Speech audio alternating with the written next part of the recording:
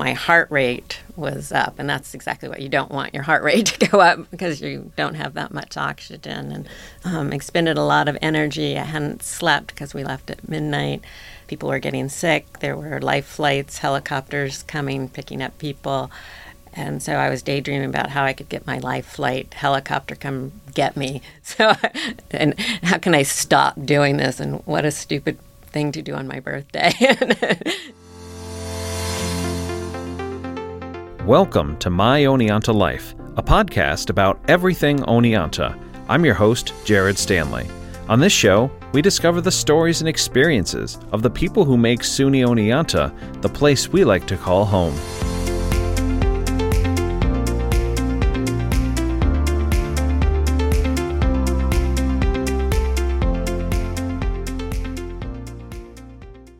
Most people can agree there's nothing better than a great vacation. Whether it's time on a beach, a weekend in the city, or a trip across the world. It doesn't really matter where you go, as long as it's time away from the daily grind. Dr. Barbara Jean Morris is SUNY Oneonta's 8th president, and she just started her 2nd year in the position in July. Her summer vacation was a bit unconventional. She decided to travel to the country of Tanzania and spent 8 days climbing Mount Kilimanjaro, the highest mountain in Africa. While many people wouldn't consider this challenge a vacation, Dr. Morris is an outdoor enthusiast, and she is an avid skier, surfer, and hiker. She attributes her love of the outdoors to her family outings as a child. I was raised essentially outdoors. I always like to tell a story. My dad taught my sister and I to be survivalists, and so when we were in elementary school, when we would go camping, whether it was the mountains, the desert, or beach camping, whatever it is, he would place us somewhere, and he would say, find 10 things and find your way back to camp.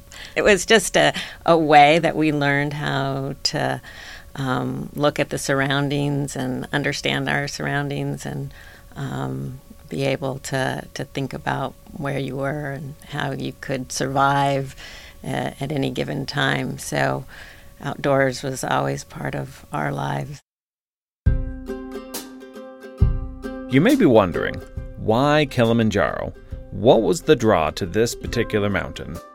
Yeah, so Kilimanjaro, it's been on the list for some time, and partially because it's one of the big mountains, but it doesn't have a lot of the mountaineering technical side. I mean, I have done technical climbing and I've done rock climbing, but it wasn't Everest or that type of commitment that you're going to have to be there for months. So Kilimanjaro just has that more accessible way. They call it a walk-up, but I didn't really think it was a walk-up. It was harder than a walk-up. Climbing Kilimanjaro requires hikers to be in extremely good shape. Dr. Morris is a regular at the campus gym at 5:30 a.m., but she realized that her workout routine needed a boost. Come to find out, the hills of Oneonta were the perfect match. So I had this kind of walk-run loop that I did. So it starts over by the tennis courts. There's a very steep hill to the Memorial Hill and to the upper soccer and rugby fields. Then kind of come down and go down the cow path, and then would go all the way into town. Then would do the Hartwick Stairs and come back, and then go up Clinton Street, and then come back up that other hill. So those, because they're such steep grades, both going up and down, and that was really mimicked many of the steep grades throughout the 8 days of trekking. So I would say Oneonta is a very good place because of the hills, and where SUNY Oneonta is situated is great. So all of our students that do the cow path on a daily basis, they're ready to go to Kilimanjaro.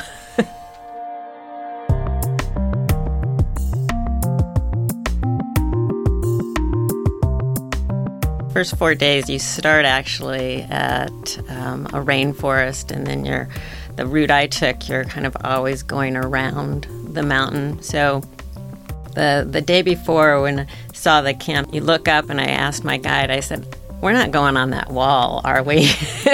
And he said, "Yep, that's where we're going." I said, "Well, where's the trail?" I'm afraid of heights, so it adds this layer of anxiety on there. So there's this place where you call it the Kissing Rock, because you are kind of just moving across, and there's very little ledge there.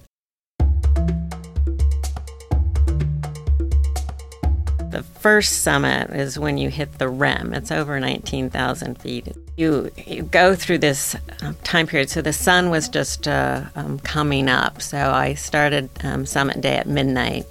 And most of those hours it was a clear night, watching the moon, on one side kind of go over. And that was my guide to, looking how long am I getting closer? Am I getting there? Because it was very cold. It was about 10 below zero, and you couldn't stop at all because of the cold. At this point in the trek, the exhaustion and sheer enormity of the physical and mental challenges she encountered started to set in. Dr. Morris continued to push through. That very beginning of summit, I was afraid, because I'm afraid of heights. I knew that it was an exposed area, so my heart rate was up, and that's exactly what you don't want your heart rate to go up, because you don't have that much oxygen, and expended a lot of energy. I hadn't slept because we left at midnight, and so I get past that section, and I'm just exhausted. I'm just, oh my gosh, I'm so tired, and my upper back started to hurt. Part of the time, that first kind of hour, I was daydreaming, because people were coming down, people were getting sick, there were life flights, helicopters coming, picking up people, and so I was daydreaming about how I could get my life flight helicopter come get me. So, and how can I stop doing this, and what a stupid thing to do on my birthday. And so I was all this, and I came up with a plan of altitude blindness, because I figured I could fake altitude blindness, and they won't know, and they can come get me, and this will be great. And then I spent, another hour debating the ethics of, faking altitude blindness. So then I was wondering, is this worse than childbirth? And I think it is. And so, your mind does all these kinds of things as you're, going up altitude, and the fatigue and the mental versus the physical.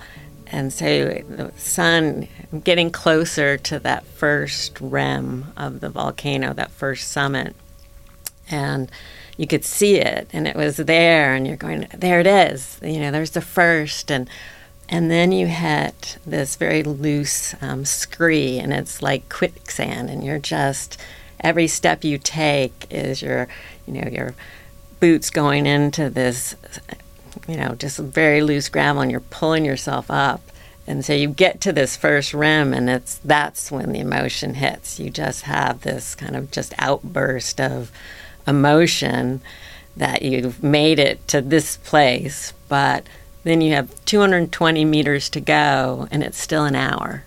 And that's the kind of remarkable thing, is it's only 3 miles from summit camp to the summit, but it's a 4,000-foot elevation change. You get finally to summit, and then you take a picture. That's the kind of thing that's like, okay. And then you go down. They don't let you stay up there very long because you're at such high altitude.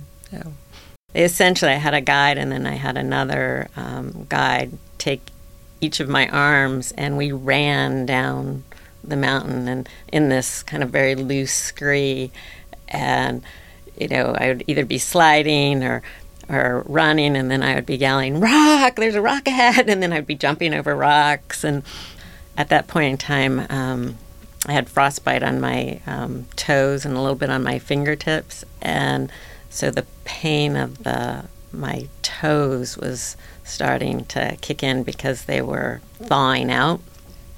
So by the time I get to summit, I still have 8 miles to go that day down to the next camp, and another 8 miles the following day, and last day kind of hiking out, I couldn't even wear my hiking boots, and I had Teva sandals and socks, and it was very muddy, and the vertical grades and that you go both up and down were very steep, so those were the painful days.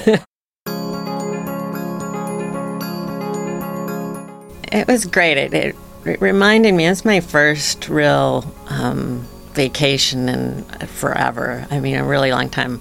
This was just a chance to kind of be in nature, see different landscapes, but be quiet and have that both physical pushing my physical limits, but also that kind of space to think and reflect and digest. I mean, being here for a year and the role and everything that being a president of such a great university entails and means, I was able to kind of process that and think about the future. So that really just then energized me and invigorated me.